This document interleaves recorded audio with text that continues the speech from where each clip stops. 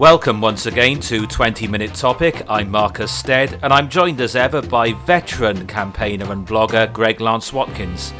This week we're going to do the first part of a two-part podcast on the subject of personal responsibility. Greg, the cost of the welfare state for this financial year we're in now, 2019-20, is estimated to be £222 billion. It was around 4% of national income in 1948-49, and nowadays it's nearly 13%. And when the welfare state was created, it was a safety net. But is it now the case that for a lot of people it's regarded as a lifestyle choice? I think for far too many people it's regarded as a lifestyle choice. When you think that we had no pensions, we hadn't until 1908. We had no health service until 1947-48. And people put their pennies by to pay for emergencies. There was no unemployment benefit, except there was the penny a week policy collector who came around to the door and collected literally a few pennies off of people for some of the basic needs. But people were expected to look after themselves. Yes, and we look at the history of this. Now, traditionally, even going back to my grandparents' generation, the general norm, although it was never a perfect world, and I'm the first to acknowledge this, was that you got married, you had your children inside of marriage, the man went out to work to provide for the family, the woman brought up the child, and very often the family either had a garden or an allotment on which you would grow your fruit and veg. And when the welfare state came into being, it was regarded by and large as a safety net. If the man of the house had an industrial accident, the welfare state would ensure that you still put food on the table and the children don't go without. But nowadays, it's been something that's crept up as generations have gone on. People having children outside of marriage with people with whom they are not committed. And what's happening, is it not, is that the state is taking on more and more responsibility for finance that was once something that was inside the family. Not only was it inside the family, it was also to some extent inside society. Because villages, towns used to help people out. The local landowner had a fundamental respect for his workers, just as his workers had a fundamental respect for their landowner. And it was, if you go back to those days, it was a hard life, but there was far more work around to fit every member of society. I remember tales in my father's village where he lived after they left the valleys in Wales.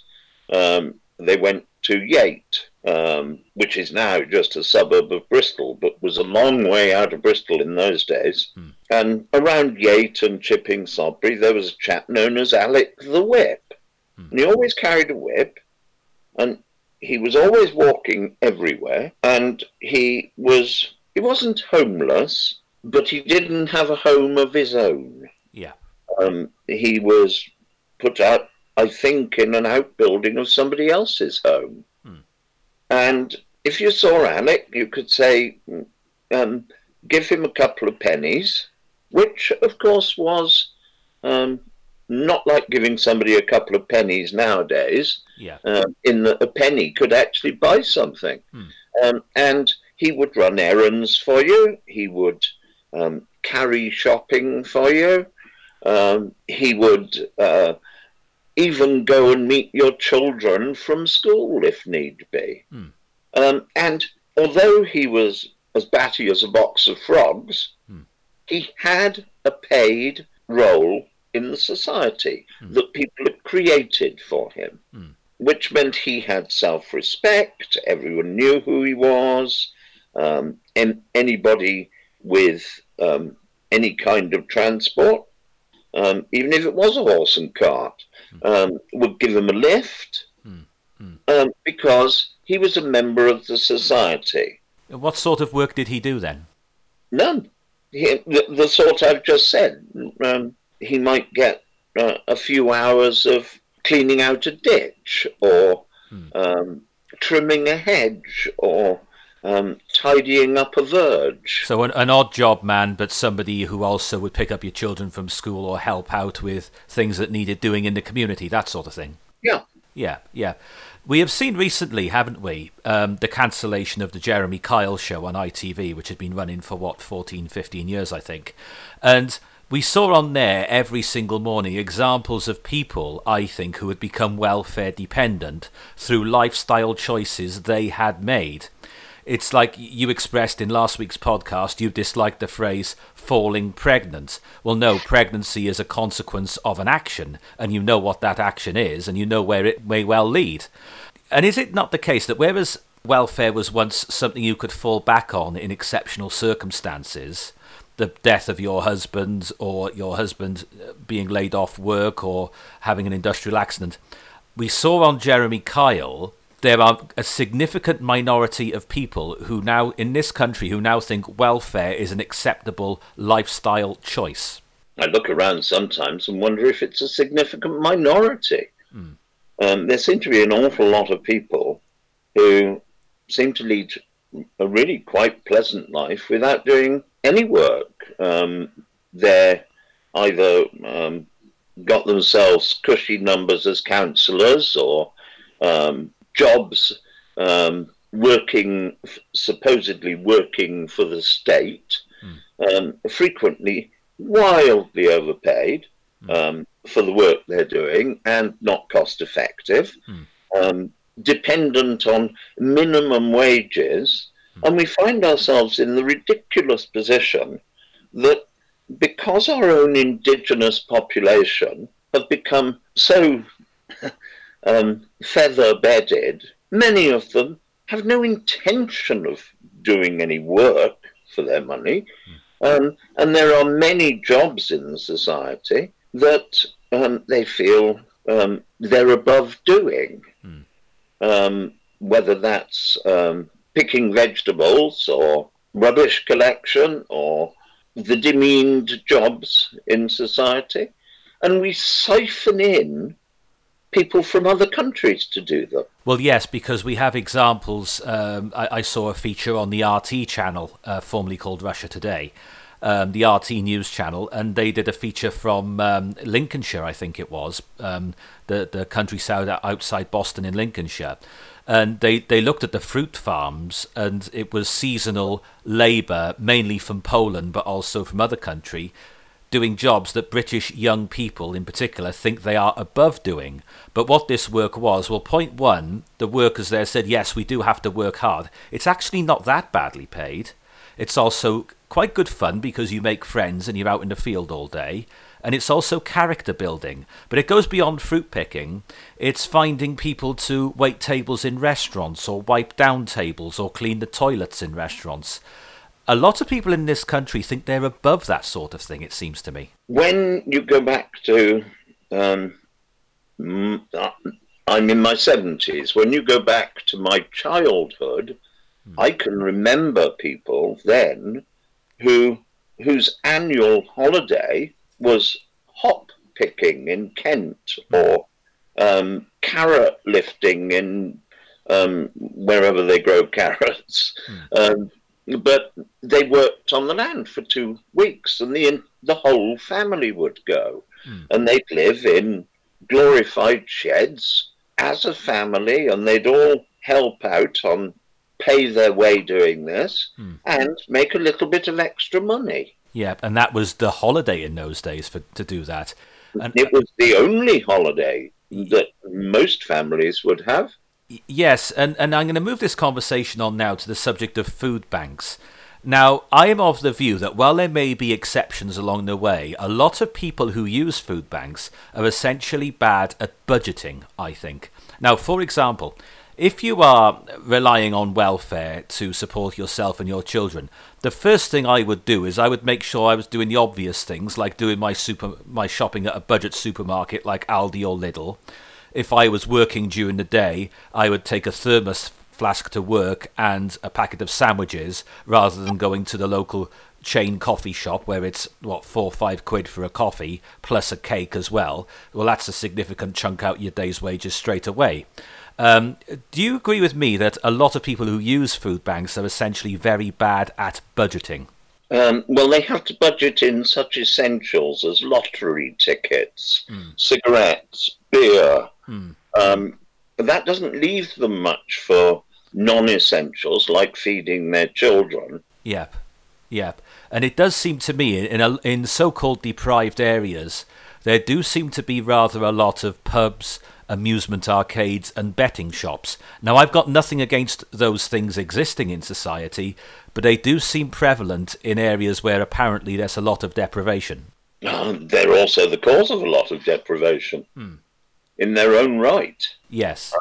Any idiot who goes into betting shops and puts money on things must reasonably expect to lose. I actually bought a betting shop when a well-known chain moved out into more deluxe premises, having made money out of their customers. And chatting to their finance director, who was responsible for the sale of this property, he said, we don't need any of the fixtures and fittings in there. You can have them if you want them, dump them if you want them. And that went for quite a lot of other things in there, including the safe systems and the CCTV, because they were just totally modifying. I said, surely that can't be cost effective for you. He said, nah, it doesn't matter. We're moving to better premises. He said, we're bound to make better profits. And I said, but you've only got a pool of people because it's the same area. He said, no, but it'll be bigger square footage, so more people can come in. We'll have extra tellers. And he said, we make a living out of basically selling £5 notes for £3.50. Well, yes, but the economy of scale is changing at the moment because, William Hill announced just last week that they're closing down several thousand shops because the rules on fixed odds betting terminals are changing. Now, the one thing I won't go near if I'm in a betting shop is a fixed odds betting terminal, because you're playing games on there like roulette, except it's not really roulette that you're playing at all. It is it's a machine designed to make money, where you're looking into a screen that's designed to make money, and it's not a fair game of roulette. But what's happening now is the maximum stake is being cut from £100. I think it used to be £100, but it's being cut to just £2. And what William Hill have concluded, and the others are likely to follow, is that they're not really making their money from horse racing or greyhound racing or people putting a few quid here and there. They're making money from people who are severely addicted to FOBTs, fixed odds betting terminals. So there's going to be a cultural change in betting shops in a not too distant future. There will be fewer of them, but of course that moves the problem just online, doesn't it? That's how it seems to me. Well, nowadays we're talking of this competition for that is closing down people like William Hill and so on, isn't in fact the fixed odd betting law changes. It's the internet. I can go on the internet as soon as we finish this conversation, and I can bet on 3 channels at once. And even if you're doing it in small amounts, that will be a small amount lost. Well, they'll make sure you win a few times to sucker punch you into going on. And then you'll go on, you can lose, even if it's only a £2 stake. You can lose that, every 30 seconds on 3 different channels at once. So you're looking at losing over a tenner a minute. So it's clear then that there's, I've thought this for some time, there's a hidden epidemic of people who are addicted or are misusing online gambling, and that's affecting their ability to provide for their families. That much is clear to me. Well, why not just bang your head on the wall? You know, if you want to be addicted to something, at least that'll leave you some change at the end of the day. And it's equally as stupid as selling your money for less money to a betting chain. I actually had a shop for a short while with 6, call it fruit machines if you like, one-armed bandits.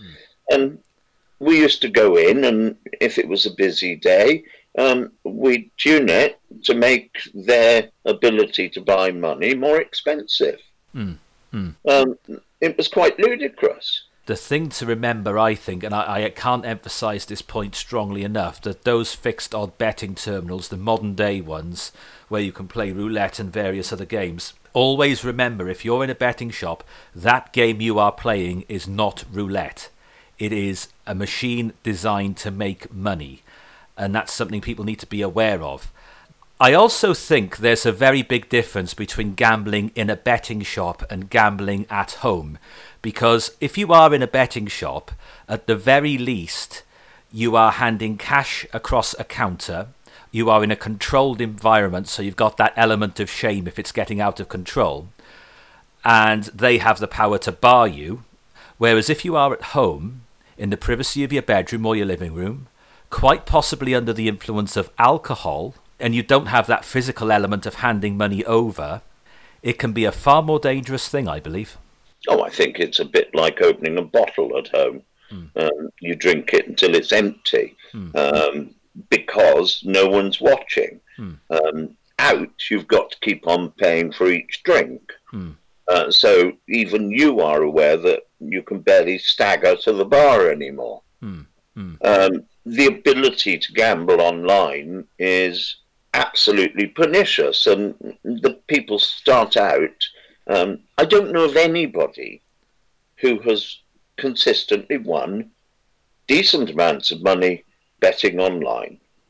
Well, it's almost as half-baked as sitting there for endless hours playing electronic games that were designed by some little Japanese chap rigging a chip to be outwitted at a certain skill level.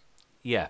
Now, what is the point? The only people who are making money through online gambling are people who are using the betting exchanges of Betfair and BetDAQ and sites like that, where you can effectively become the bookmaker by both betting on and laying against sporting events.